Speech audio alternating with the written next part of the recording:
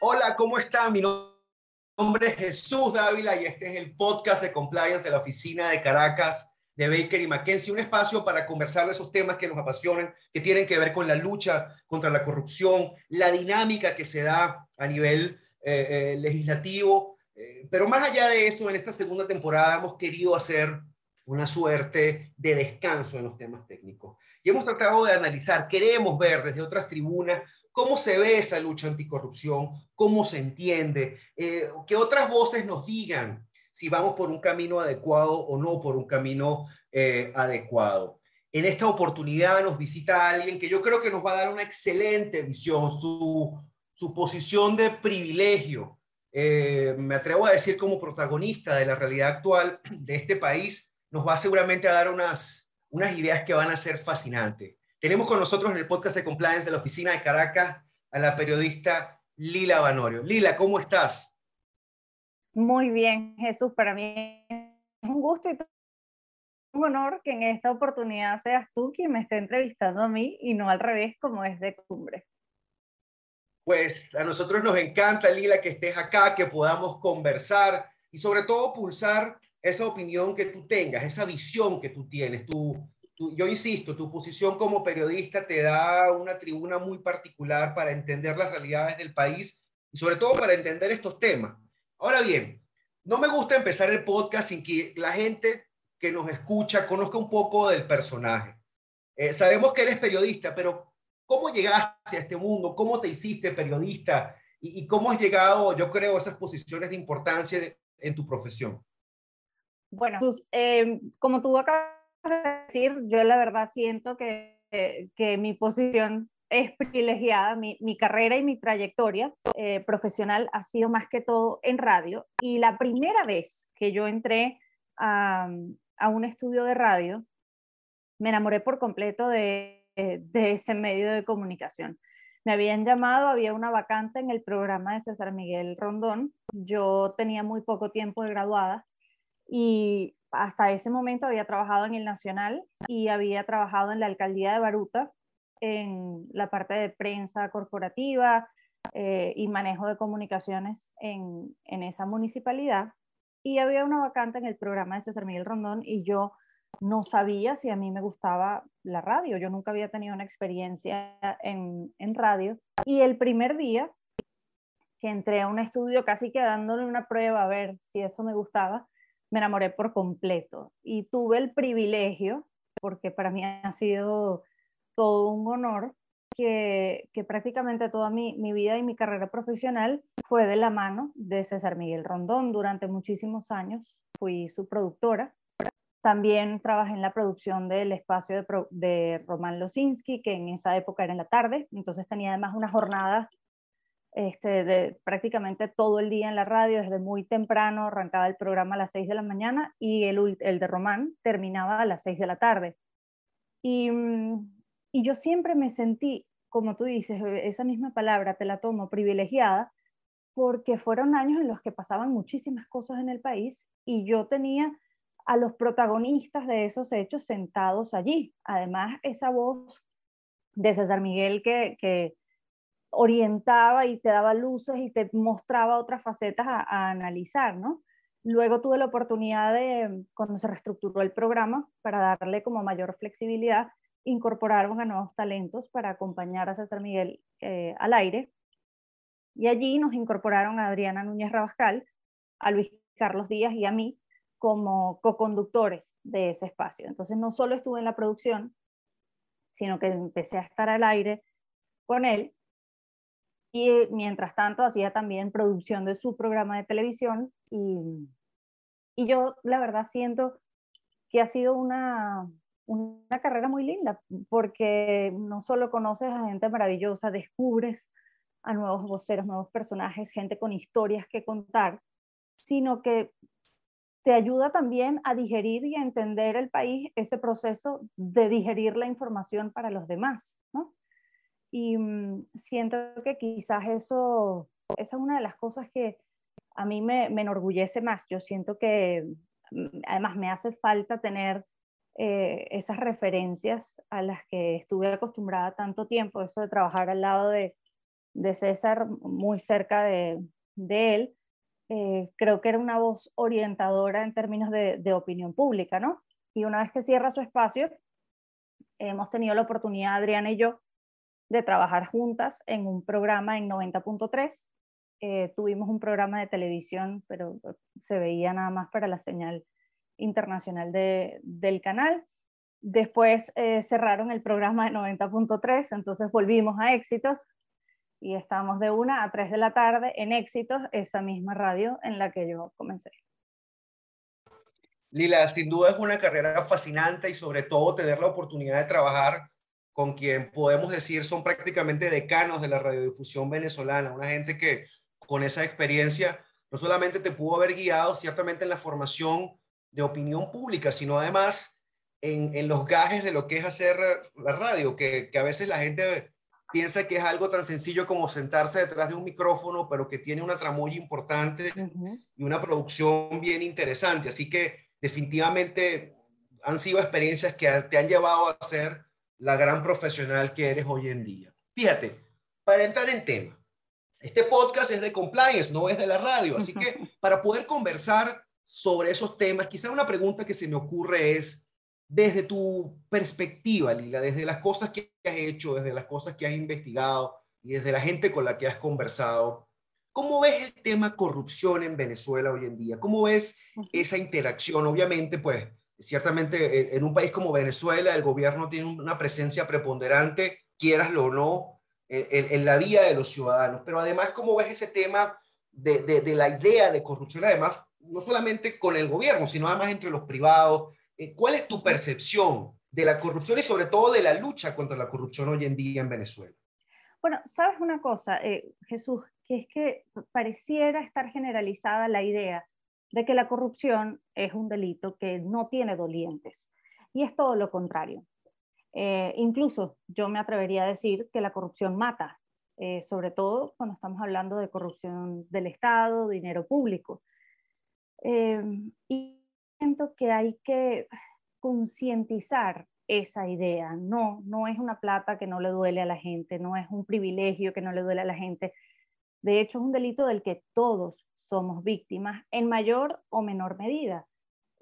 Cuando nosotros contamos historias, recuerdo un programa en específico que hicimos para el programa de César Miguel, en el que decidimos tener a un médico internista y tener a una persona con hemofilia, una persona con cáncer de mama, una persona con hipertensión pulmonar, y que nos contaran cómo era vivir con su enfermedad en un país como Venezuela, y nos contaran su experiencia, ¿no? Y tener obviamente la posición del médico para que pudiese traducir algunas cosas y hacer para nosotros más entendible lo que ellos tenían que transitar o vivir. Y cuando tú escuchas testimonios de gente que tiene años sin poder recibir un factor para tratar la hemofilia y eso limita su movilidad, te das cuenta del impacto que tiene que el dinero no llegue a donde tiene que llegar. Que alguien se haga de esos recursos que están destinados al bienestar de todos.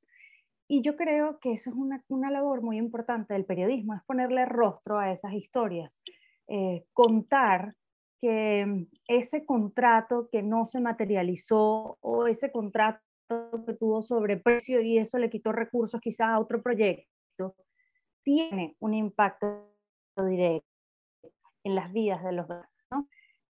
Y siento que es quizás difícil romper con esa idea tan arraigada de que es un delito sin dolientes. Y como no tiene dolientes, no le estoy haciendo daño a nadie, porque total era plata que estaba allí, ¿no? Y, y, y esto no solo ocurre en la esfera, que para mí es lo más delicado, también ocurre en la esfera de lo privado. Claro, quizás son dimensiones distintas, pero hay temas también de derechos y de transparencia, es decir, los privilegios para unos en detrimento de otros, perder la posibilidad de que todos seamos iguales o tengamos las mismas oportunidades. Y otra de las cosas que termina siendo consecuencia de esto es que no tengamos la transparencia como un valor arraigado. Entonces, desde el gobierno, de los entes públicos, se nos está acostumbrando a la opacidad, nada se publica, es difícil obtener las cifras, no hay rendición de cuentas, y eso pareciera ser aguas abajo, y pareciera que todo el mundo entendiera que ese es el modo de proceder, cuando debería ser todo lo contrario, porque eso además tiene un impacto reputacional, ¿no? Solo un tema de opinión pública, de ser señalado como corrupto, tiene también un impacto en el área en la que te desempeñas, porque a fin de cuentas, cuando uno toma una decisión de con quién asociarse, con quién hacer negocios, con quién trabajar, a quién contratar, esos elementos también son tomados en consideración. Además, lo que pasa es que en el caso venezolano no estamos tan acostumbrados a eso, pero cuando una empresa además se abre a tener accionistas, a cotizar en bolsa, también empieza a tener otros dolientes, es decir, tiene que haber rendición de cuentas y pareciera que nosotros no estamos acostumbrados y tenemos una visión de negocios un poco más de quincalla, de yo, dueño del negocio decido, yo pongo y quito, que no es que esté mal, o sea, pero eso no nos va a permitir abrirnos, crecer, progresar, consolidarnos, ¿no? Que además son cosas que le hacen falta al país para también salir adelante. Entonces yo sí creo que hay temas y paradigmas con los que hay que romper desde el punto de vista de cómo los ciudadanos nos comportamos de cara a los demás, cómo exigimos de cara a nuestros gobiernos, y cómo también ofrecemos nuestra propia rendición de cuentas para los demás. Es decir, creo que tenemos que asumir la transparencia como un valor para todo. Lila, y desde esta perspectiva, y tomándote la palabra con, yo creo que una frase que tú has mencionado que es clave, la transparencia, es decir, la idea de transparencia como un concepto que transversalice la sociedad, es decir, una idea de que todos tenemos un deber que es rendir cuentas de las gestiones que hacemos. Te pregunto algo, ¿cuál crees tú que es a futuro, sobre todo en un país como Venezuela tan complejo, pero me atrevo a decir que la región latinoamericana de alguna manera también presenta esas complejidades? ¿Cuál es el rol de los medios, de los periodistas en esto? Es decir, es un tema complejo, ojo, y aquí no pretendo yo agotarlo en mi muy humilde podcast sobre compliance, pero digamos, el rol del periodista, como es el rol del abogado, se inserta en distintas capas, ¿no? Hay gente que hace periodismo de investigación, hay gente que es reportero, hay gente que es ancla en algún medio, y quizás la pregunta que te hago es ambiciosa, pero ¿cuál es ese rol? Es decir, dicho de otra manera, ¿cómo rompemos ese paradigma y cómo nos ayudan los medios y cómo nos ayudan ese actor principal, ¿no? Que es el periodista en ese proceso.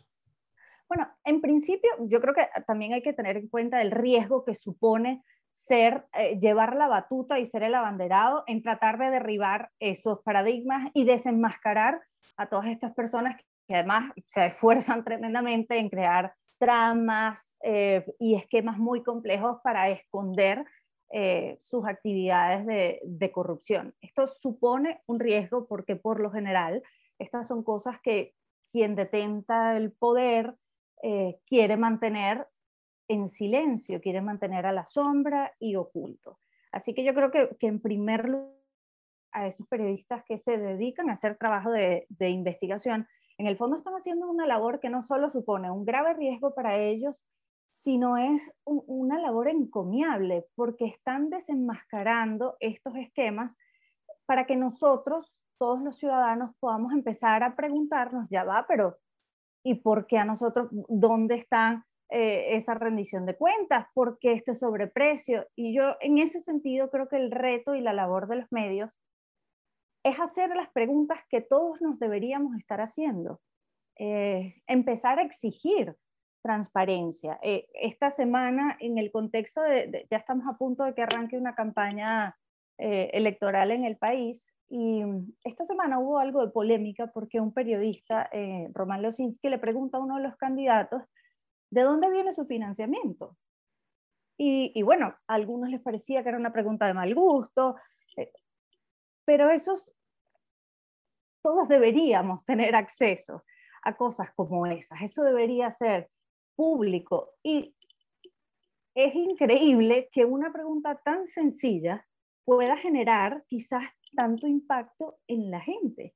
¿Por qué no estamos acostumbrados a que nuestra dirigencia política, por decirlo de alguna manera, nos diga, mire, si mis recursos para financiar la campaña vienen de esto, esto y esto, y es además una manera de garantizar que después no haya favores a cambio? Es decir, ¿cómo podemos escrutar o auditar que después no haya una contratación que venga en contraprestación de un recurso jugoso para financiar una campaña? Sabiéndolo, haciéndolo público. Entonces siento que son temas que no solo tienen que venir de iniciativa de nuestras autoridades, de nuestras instituciones, que lo es, debería ser, sino que también nosotros como ciudadanos y como comunicación tenemos que empezar a hacer las preguntas que quizás pueden ser incómodas, pero que van a traernos esa exigencia o increpar a quien necesita rendir cuentas y ser transparente con su gestión. Bueno, Lila, con la idea de las preguntas incómodas y con la idea de la transparencia, llegamos al final de este podcast, pues, felices, contentos de haberte tenido, sobre todo porque creo que, de nuevo, tu visión, creo que 360 de la realidad nacional nos permite entender un poco esa otra visión. Sobre todo me quedo con tu idea de esa cultura del no doliente, la idea de la transparencia como un valor necesario. Y creo que una idea que tú has dicho que es importante rescatar y es la labor importante del periodismo, que de alguna forma arriesga su vida, arriesga su forma, incluso la vida y la integridad de sus familiares, al momento de tocar ciertas puertas, al momento de descubrir ciertas cosas y quizás al momento de hacer unas preguntas que en algunas circunstancias pueden ser consideradas incómodas. Lila, gracias por estar aquí. De verdad que ha sido un placer tenerte. Muchísimas gracias a ti, Jesús.